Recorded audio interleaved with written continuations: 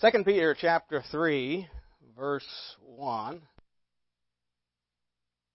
Let's read verses 1 through 9. This second epistle, beloved, I now write unto you, in both which I stir up your pure minds by way of remembrance, that ye may be mindful of the words which were spoken before by the holy prophets, and of the commandment of us the apostles of the Lord and Savior, knowing this first, that there shall come in the last days scoffers, walking after their own lusts, and saying, Where is the promise of his coming? For since the fathers fell asleep, all things continue as they were from the beginning of the creation.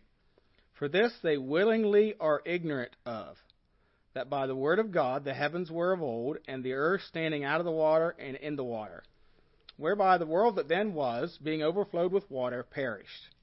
But the heavens and the earth, which are now, by the same word are kept in store, reserved unto fire against the day of judgment and perdition of ungodly men. But, beloved, be not ignorant of this one thing, that one day is with the Lord as 1,000 years, and 1,000 years as one day. The Lord is not slack concerning his promise, as some men count slackness, but is longsuffering to usward, not willing that any should perish, but that all should come to repentance.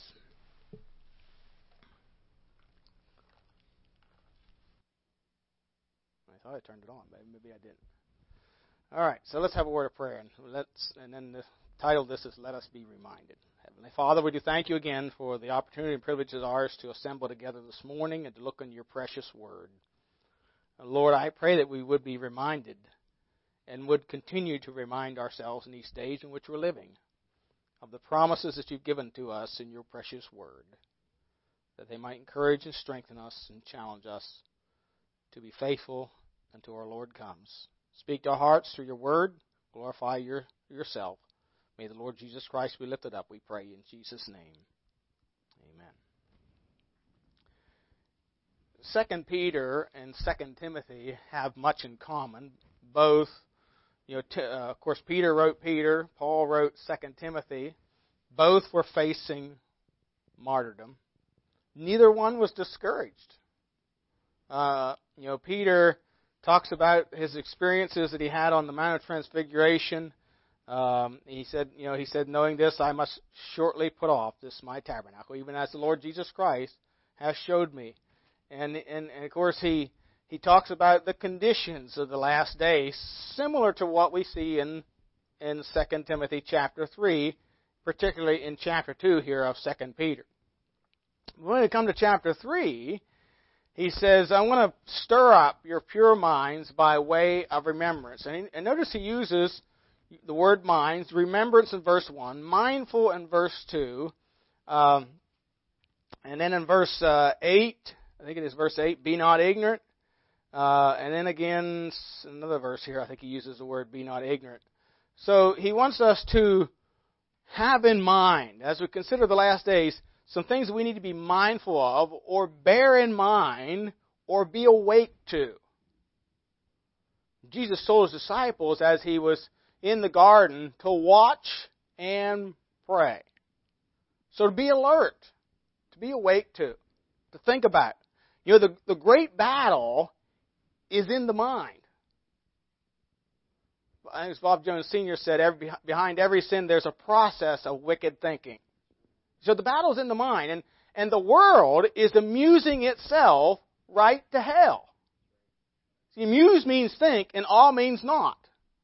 And they're amusing themselves, right? They don't want to think about it. The guy told me yesterday, I don't want to think about it. I'll wait till the time comes. I always think of the good things to say after I leave. Maybe I'd have got hit if I had said it. The fool has said in his heart, there is no God. Really, what that means is no God. No to God. But that's where we are. But God wants us to think. He wants us to be mindful of some things. Matthew 24, speaking about the last times, Jesus said in verses 42 to 46, watch therefore, for you know not what hour your Lord doth come. But know this, if the goodman of the house had known in what watch the thief would come, he would have watched, and not suffered his house to be broken up. Therefore be ye also ready, for in such an hour as you think not, the Son of Man cometh. Who then is a faithful and wise servant, whom his Lord hath made ruler over his household, to give them meat in due season? Blessed is that servant whom his Lord, when he cometh, shall find so doing. And also in 1 Thessalonians chapter 5, as we studied through 1 Thessalonians a couple of months back, writing to the Thessalonians, Paul said in 1 Thessalonians 5, verses 4 to 6, but ye, brethren, are not in darkness, that the day should overtake you as a thief.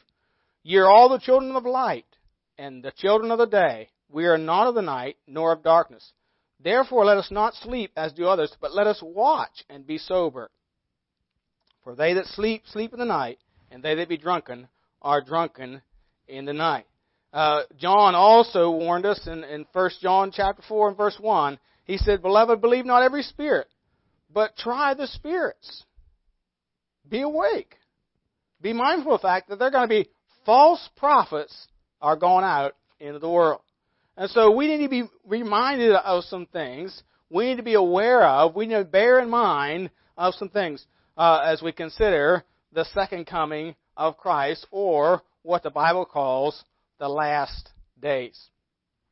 And I want you to notice some things that we are to be reminded of. First of all, of the words of the prophets.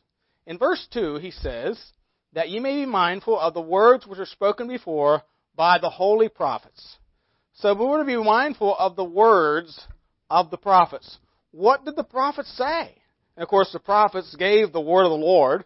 And there are many of the prophets that spoke about the coming of the Lord Jesus Christ in power and in glory.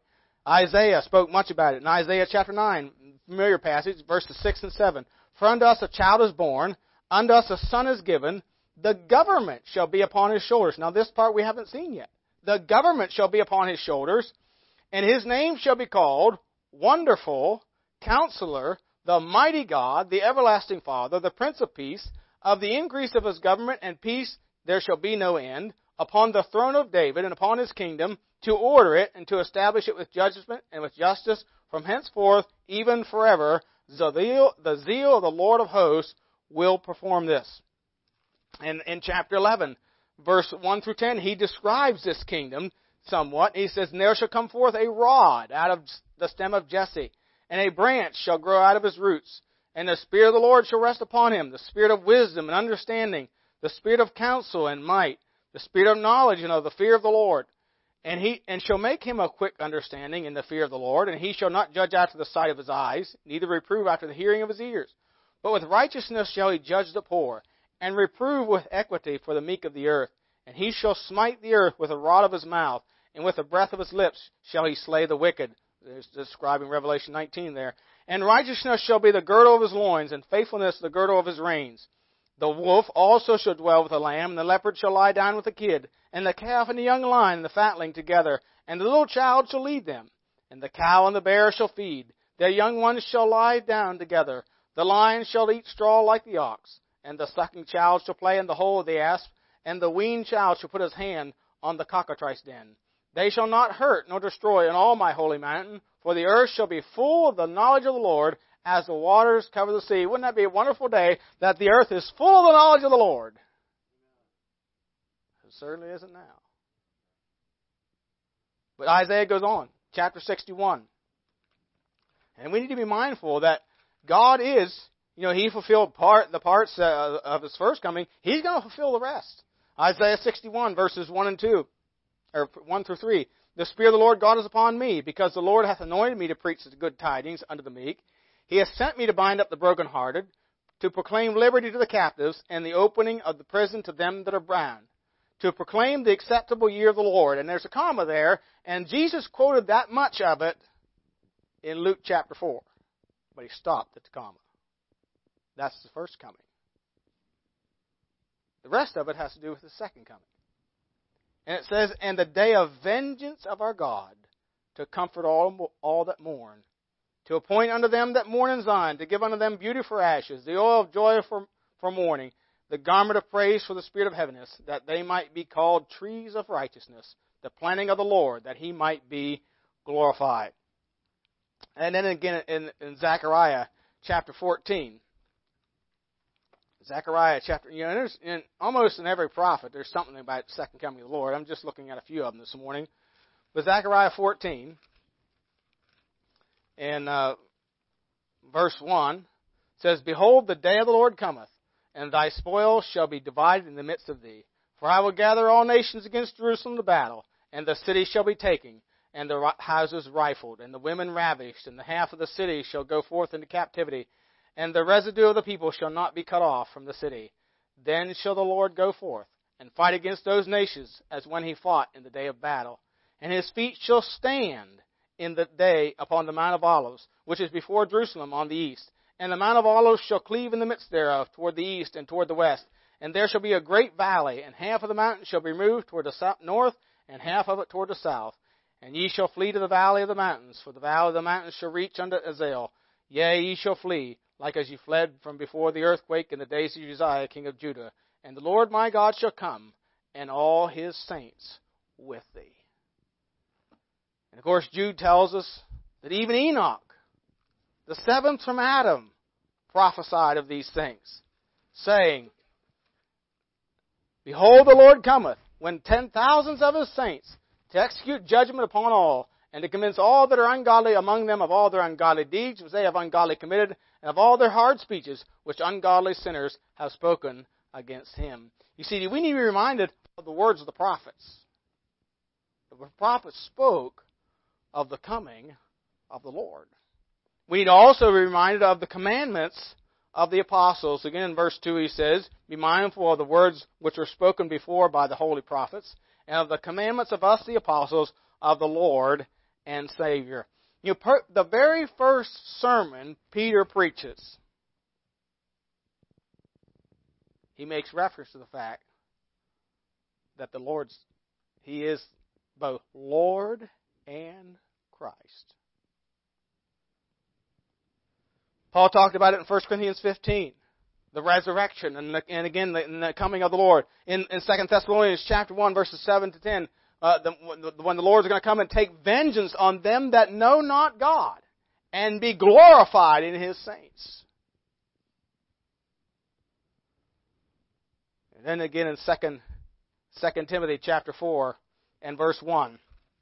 2 Timothy 4 and verse 1. I charge you therefore before God and the Lord Jesus Christ, who shall judge the quick and the dead at His appearing and His kingdom. You see, we need to remind ourselves, or bear in mind, the words of the prophets and of the commandments of the apostles of the Lord. So we need to remind ourselves, but we also need to be reminded that in the last days, there's going to be a prevalence of scoffers.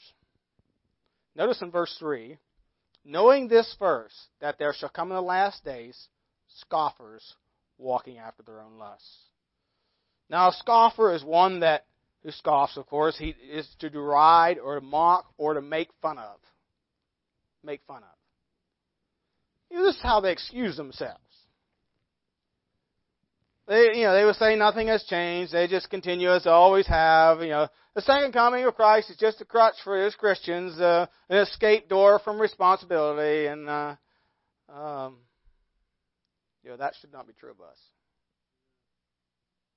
Should not be true of us. You'll hear things like this from Christians.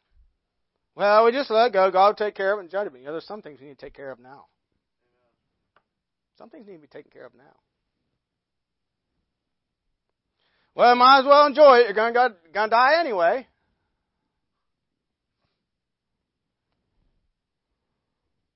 No, we shouldn't say things like that. God wants us to, yes, enjoy this life, but He also wants us to live to please Him, to honor Him with our spirit and our body.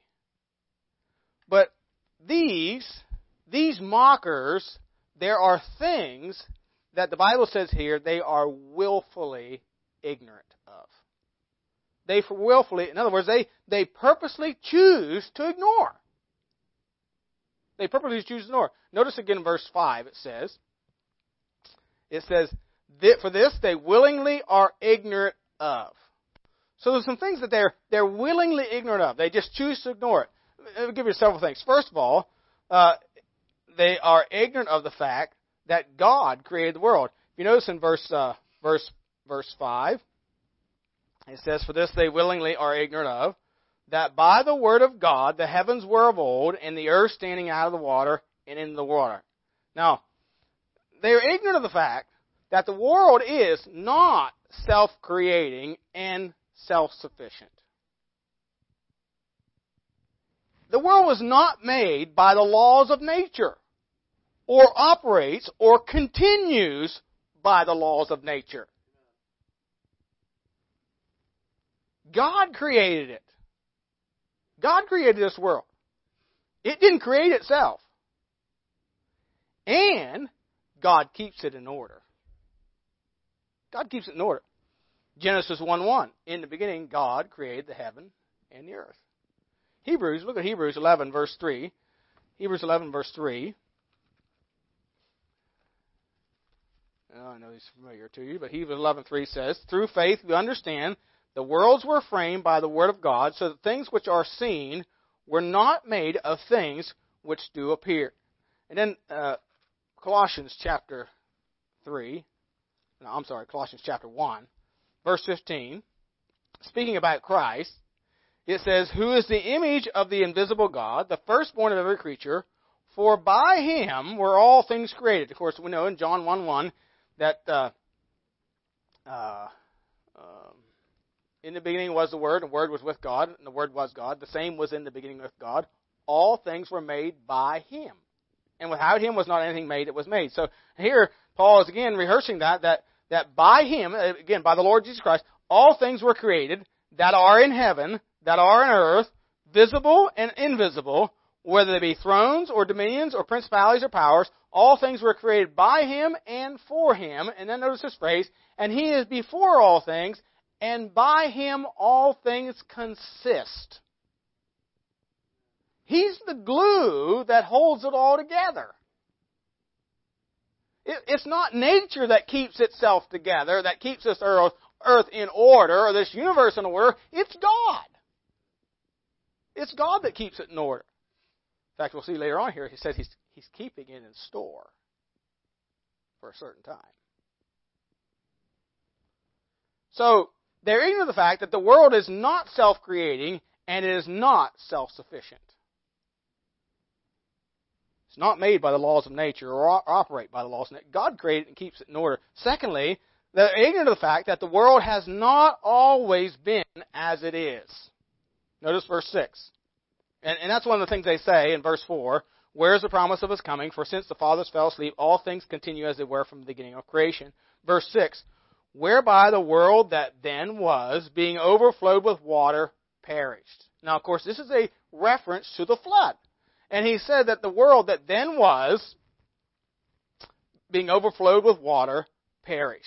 And he talks about how the old world is, and the earth standing out of the water and in the water. So the world has not always been as it is. This is, of course, a denial of the flood of Noah. Now, we don't know everything about what that must have been like, but the Bible says it didn't rain. There was just a mist come up off the earth to water the earth. It's believed, scientists believe that there was some kind of canopy over the earth to cover it and to make it sort of like a tropics, the tropics. Always comfortable. By the way, they didn't eat meat back then either. No meat. I mean, it's just like it says in Isaiah 11. The lion shall eat straw like an ox. There was no death. That, of course, that's in the Garden of Eden. But, of course, after Adam and Eve sinned, there was death and destruction. But the earth was different. It wasn't always as it is. But the flood changed all that. Look at Job 22. Job 22. The Bible makes reference to this in several places. Job makes reference to it. Job is really the oldest book in the Bible. Job 22, verse 15. Hast thou marked the old way, which wicked men have trodden, which were cut down out of time, whose foundation was overthrown, or overflown with a flood. It was overflown with a flood. Jesus made reference to it in Matthew chapter 24. And this is the way they are today, just like, he said it would be like this in Matthew 24, verse 36 to 39. But that day and hour knoweth no man, no, not the angels of heaven, but my Father only. But as the days of Noah were, so shall also the coming of the Son of Man be. For as the days that were before the flood, they were eating and drinking and marrying and giving in marriage on the day that Noah entered into the ark, and knew not until the flood came and took them all away. So shall also the coming of the Son of Man be. Again, they were just scoffing at Noah. There's this old man up there building this ark. There's no water here. Where are you going to float this thing? I can imagine the things they were saying. And Noah says it's going to rain. Well, it's never rained on the earth before.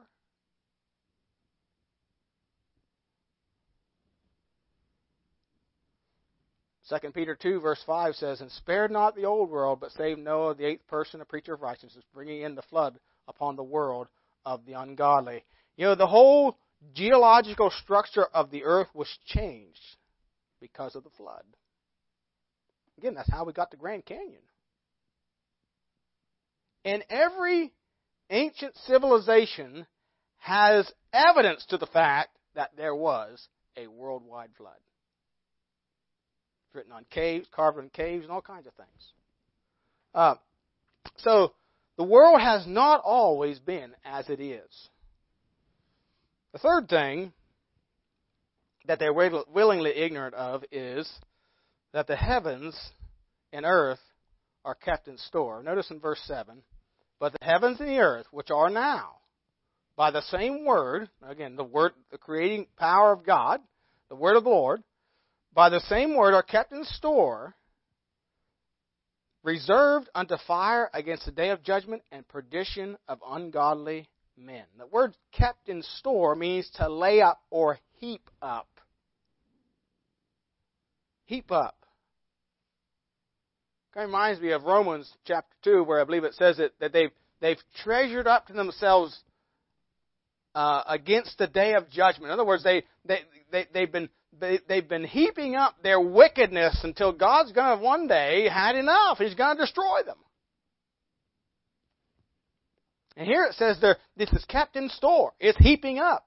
It's reserved till the judgment and destruction of the wicked. You see, God created this, a moral universe, and man refuses to submit to God's laws.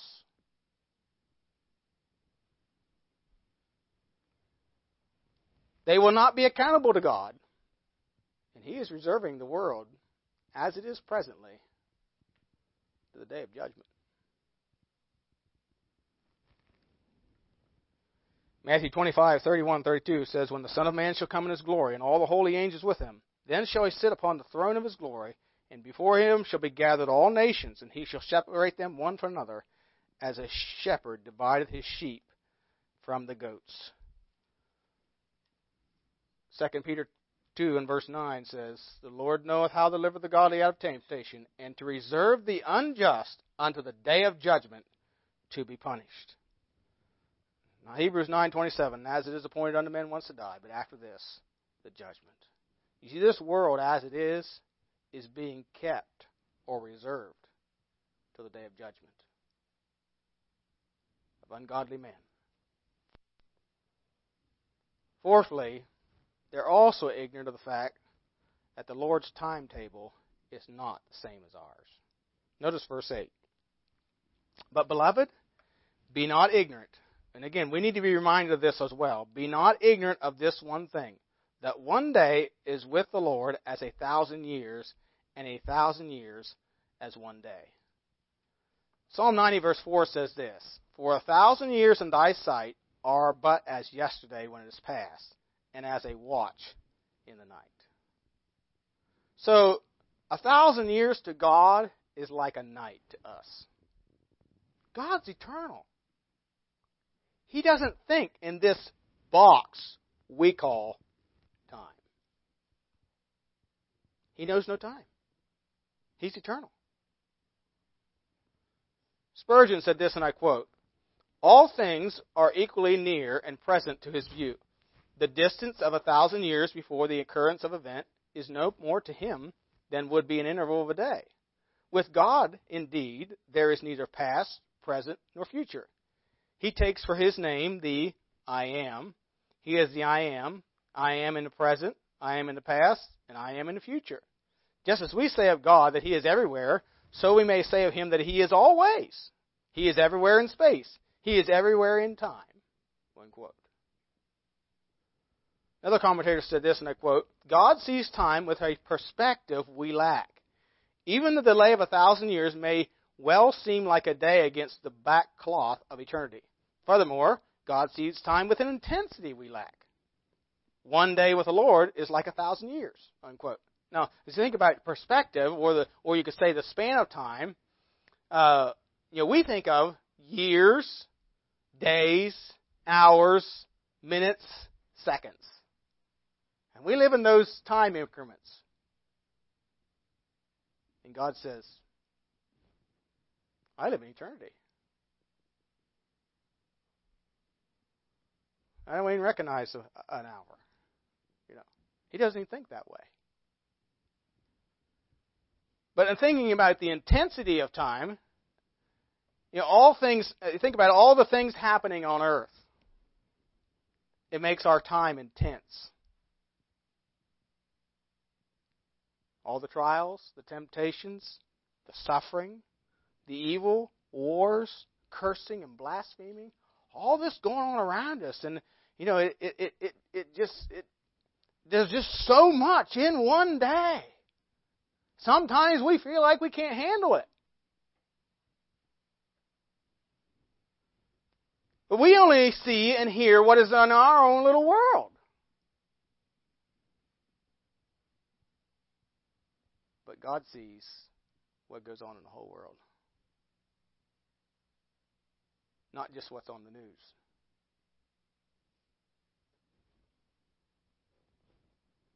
He sees it all. It's a warning to us that the justice of God will not sleep forever. Christ will come at His appointed time. And He's going to destroy, He's going to judge this earth and condemn and destroy ungodly and wicked men. So we must remember that God's timetable is not ours. It's not ours. He don't think in this little box we call time.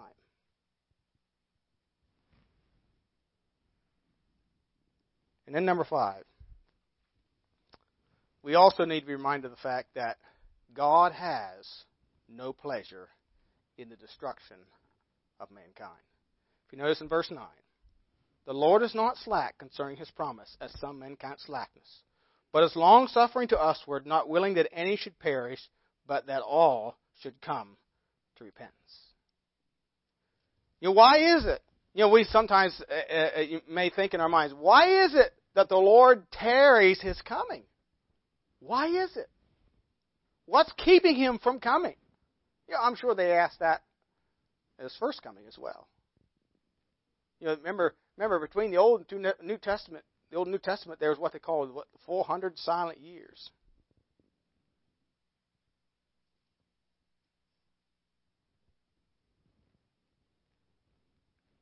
Many of the Israelites probably thought God just forgot all about us. Forgot all about His promises that He made. But He didn't. He said when the fullness of time was come, God sent forth His Son, made of a woman, made under the law. And God is not tarrying. He's not slack, as some men count slackness. The word slack means to loiter or to render long. No, He is long-suffering. The reason He's not come, He is long-suffering. God loves man. God loves mankind. I'm reminded of Proverbs 8:31 where it says, where the Lord Jesus said, "My delights were with the sons of men."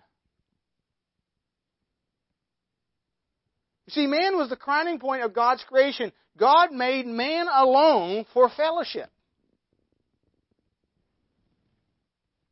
And God has no pleasure or takes no delight in bringing judgment upon ungodly men. Ezekiel speaks much about this. Ezekiel 18, verse 32. Therefore I will judge you, O house of Israel, every one according to his ways, saith the Lord God. Repent and turn yourselves from all your transgressions, so iniquity shall not be your ruin. Cast away from you all your transgressions, whereby you have transgressed, and make you a new heart and a new spirit. For why will ye die, O house of Israel? For I have no pleasure in the death of him that dieth, saith the Lord God. Wherefore turn yourselves and live ye. Ezekiel 33:11. Say unto them, as I live, saith the Lord God, I have no pleasure in the death of the wicked, but that the wicked turn from his way and live. Turn ye from your evil ways, for why will ye die, O house of Israel? John 3:16 and 17. For God so loved the world, that He gave His only begotten Son, that whosoever believeth in Him should not perish, but have everlasting life. For God sent not His Son into the world to condemn the world, but that the world through Him might be saved.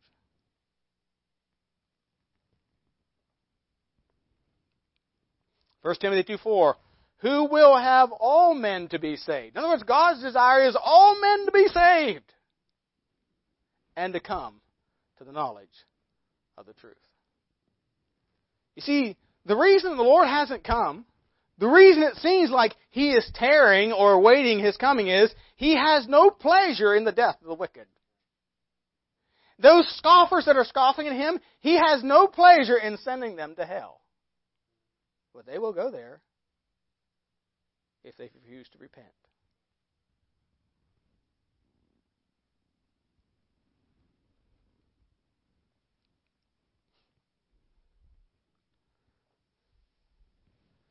God is holy, God is just, but God is also a God of love. Somebody said a man may die and go to hell, but he will never go to hell unloved.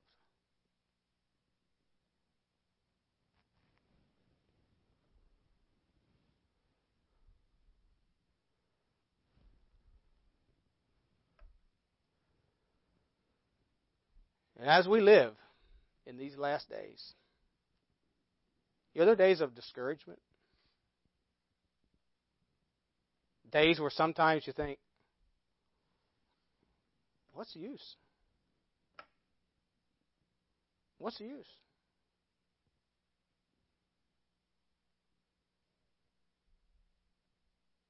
But we need to be reminded that God spoke of these times, that the prophets spoke about it, the apostles spoke about it.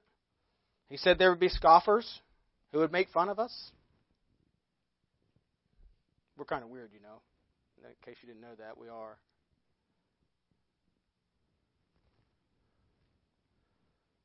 We're legalists. At least that's what they say. I like what Bob Mitchell said one time. He said, people will say, you're a legalist. He says, define that term. See, the definition of a legalist is you're trusting in your works to save you. That's legalism. Not because you have standards, because you're saved. No, you're trusting in your works or your standards to save you.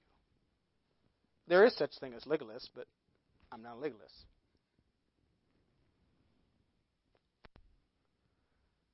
So we need to be reminded as we're living in these last days of the words of the prophets, the apostles, scoffers. The Lord's timetable is not ours. And that God has no pleasure in man's destruction. And it ought not to please us or pleasure us to see man's destruction either. You know, we need to believe and think on God's promises. This needs to be in our mind. We need to be aware of. Lest we forget why we're here. 2 Chronicles 20, verse 20, the Bible says this, the last half of that verse. Believe in the Lord your God, so shall ye be established. Believe his prophets, so shall ye prosper. God wants us to be established in these last days. And if we're going to be established, we have to keep these things in mind. We need to be reminded. We need to remind ourselves that God's still on the throne and Christ is still coming to judge this wicked world. We need to be prepared, and we need to be endeavoring to help prepare others for that coming as well.